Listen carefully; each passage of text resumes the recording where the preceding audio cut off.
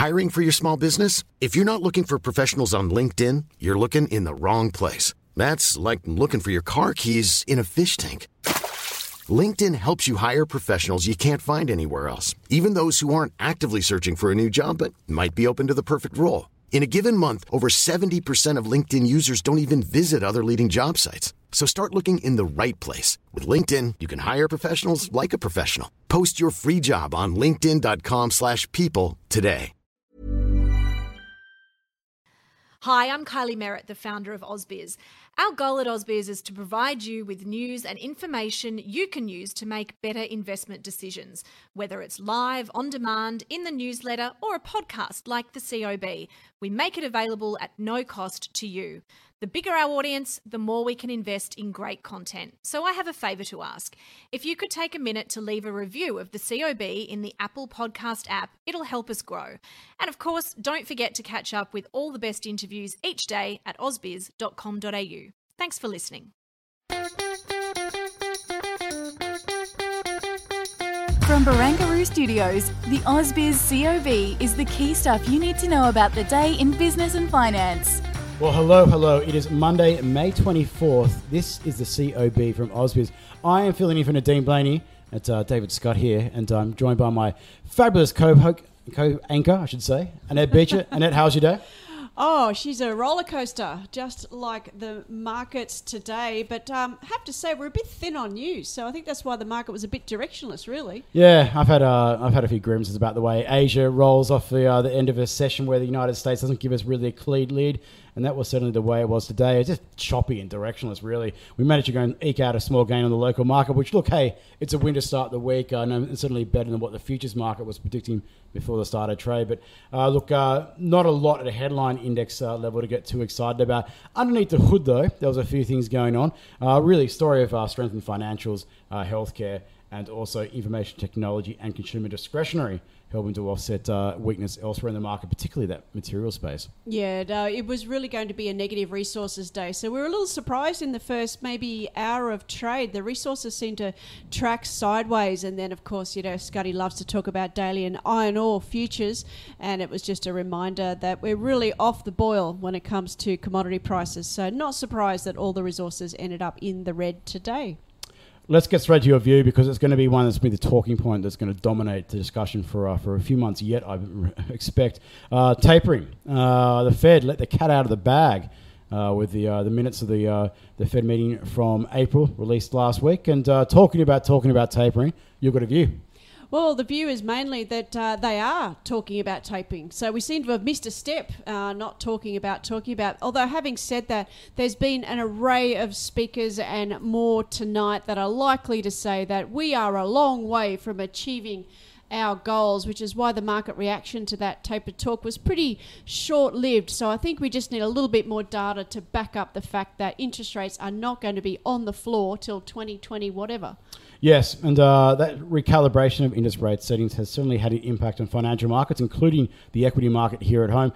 Growth areas of the market. We had a good chat today with Mark Garner, who's the head of trading at Macro Capital, about whether he's buying the dip in any of those growth names that have been poleaxed over recent weeks. I'm talking about, of course, EML, Appen, Nuix. And he says, no, there's not really any reason to be in that space at the moment. Doesn't like stocks in a downgrade cycle. No, he just is all about value going forward. So it's like, well, mind you, we are doing a bit of a vox pop of who we're speaking to, of whether the inflation pop is transitory or here to stay. And I have to say, overwhelmingly, it's transitory. And so at some stage, there's going to be a buy on dip out there.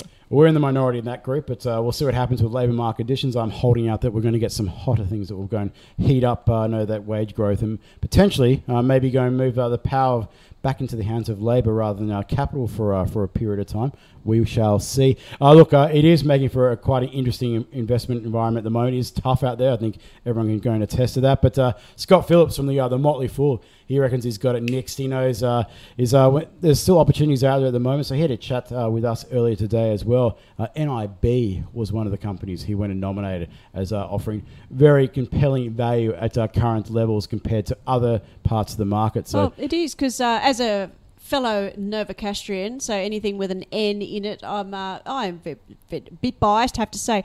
And actually, Scott also said that Mr. Fitzgibbon is also a bit of an underrated CEO. He seems to think that he's taken NIB away from just being a health insurer and has diversified in a few places and is on the front foot. So it's one of those stock picks that it's the deeper theme and one for the longer term. As a long-term policy hodler with NIB, I'm glad to be helping out the company there as well. We also had a good chat with Michael Gable, Managing Director at Fairmont Equities. Really popular guest on the program. Lots of people look to his technical takes about what's going on. CSL, the largest company on the local bourse by market cap, still bigger than CBA, even though the CBA's share price is approaching $100. We had a bit of a technical look at CSL to go and get his take as to whether he'll be buy, holding, selling. I'm not going to give away what he's going to do, but I do encourage you to go and take a listen. Look, another one of the other companies that was having a bit of news today, and very few and far between, Aristocrat Leisure out with its full-year results. Revenue down a smidgen, big fall in headline profitability, but return to dividend payments. And we know that the market typically likes to go and see those dividend payments. We went and posed that question to our dream team, our Monday dream team on the call, Gaurav Sodhi from The Intelligent Investor and Nathan Somasundram from Deep Data Analytics. We went and asked them whether they'll be buying Aristocrat Leisure at the current levels. Take a listen. Big change from Aristocrat. Instead of making revenue per cabinet and per game, it started to collect a clip of the total revenues going through the machines. Very important change. We completely missed that change. And it happened quietly through an acquisition. It's not as though they released a big strategy upgrade and told everyone. It happened through an acquisition, and that part of the business got larger and larger. And since then, it's changed again into online gaming. And again, we just haven't caught this one. We've completely missed it. We are seeing other opportunities around, so our money is there. But this is still okay for me. Okay. And these guys are just big and global, and they're in the right place, and they execute really well. Look, would I be going out and buying it today? Probably not. You probably will get it cheaper in the next month. But look, it's one where we hold. We're not getting out. We're happy with what they're doing. The numbers wasn't any real surprise. They were already guided to it. We always knew lockdown will have an effect, but the model is what it is. So buying a pullback. Exactly. It's just a high quality business.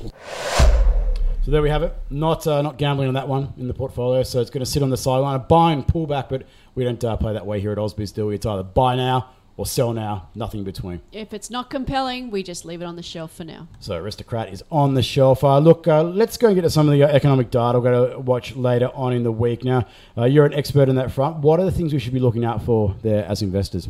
Well, two things will be important. On Wednesday, we get construction work done. Stay with me because we will find out that all this house price talk is turning into bricks and mortar, and we do expect a good pop in construction. Paul Brennan, Suncorp today, said he expects a decent pickup there. So that's Wednesday. And then Thursday is CapEx. So that's building, it's investment by businesses. Get two pieces of data out of that report. One is quarter on quarter and one is the year ahead. And Paul Brennan was suggesting that the year ahead might get a good upgrade, just given the fact that NAB has just gone from strength to strength, that business survey there. So let's hope that all that talk in the soft surveys, such as NAB, actually turns into hard data and we get a brighter outlook for business investment. So it'll be just a few more pieces telling us that Australia is really doing well in this recovery period. Yeah, all about those expectations when it comes to CapEx spend, particularly non-mining side of the equation. Talking about capacity constraints and the like. Is it actually resulting in increased investment? Well, we'll find out on Thursday. Also got the RBNZ on Wednesday. Not likely to go and change anything when it comes to policy settings, but what can the bank do to go and try and not sound dovish when it's going to be upgrading everything because of the economic position it's in? Yeah, it's in that fortunate position, shall we say, because the data to date has been so much stronger than expected that the RBNZ will be upgrading its GDP forecast across the board. and its unemployment rate already starts with a 4. But of course, like everybody else, no one wants to blink first when it comes to tightening, so they'll make sure that cash rate track stays as flat as possible. Unlike the RBA, there will be press conferences and Q&A and discussion, so he will no doubt keep flagging the risks and uncertainties going forward, and interest rates are not going up anytime soon. He, as in Adrian Orr, the RBNZ governor, who I can guarantee almost that he'll create volatility one way or another in markets. He's got form. Rates markets and FX markets. Love Adrian Orr. Shock and awe, his nickname is. It sure among is. some participants, because he can generate lots of volatility, which we love, of course, as the trading community. We also get the core PCE deflator out of the United States. Sounds like an absolute waffle, but it's the inflation reading. It's the Fed's preferred inflation gauge.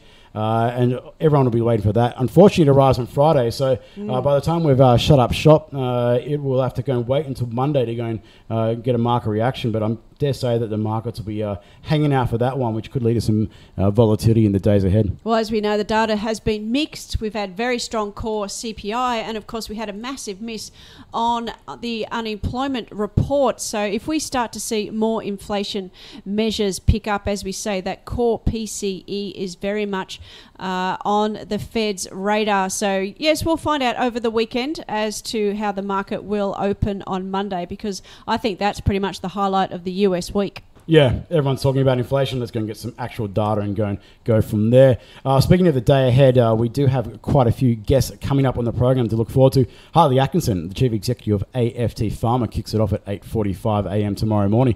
We'll also have a good opportunity to have a chat with Josh Manning, Portfolio Manager at Manning Asset Management. Always good to get his views about what's going on in the fixed income space and the links to the economy. Really good insights there. Luke Winchester, Emerging Companies Portfolio Manager at Oracle Investment, we also joining us at the 11:30. Warren Hogan, we join us for the big picture. Yes, that's right. He can give us a rundown of what this data means and whether the RBA is a sleeper or going to be a shocker.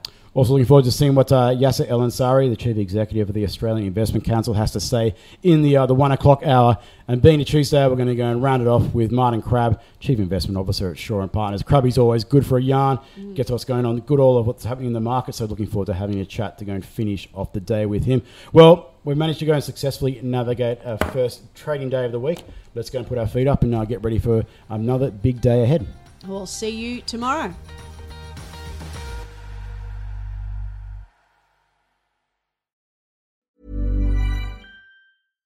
Life's better with American Family Insurance because our home policies help protect your dreams and come with peace of mind. Save up to 25% by bundling home, auto, and life. American Family Insurance. Get a quote, find an agent at amfam.com. Products not available in every state. Discounts may not apply to all coverages on an auto or home policy. Discounts do not apply to life insurance policies. Visit amfam.com to learn how discounts may apply to you. American Family Mutual Insurance Company, SI, and its operating companies, American Family Life Insurance Company, 6000 American Parkway, Madison, Wisconsin.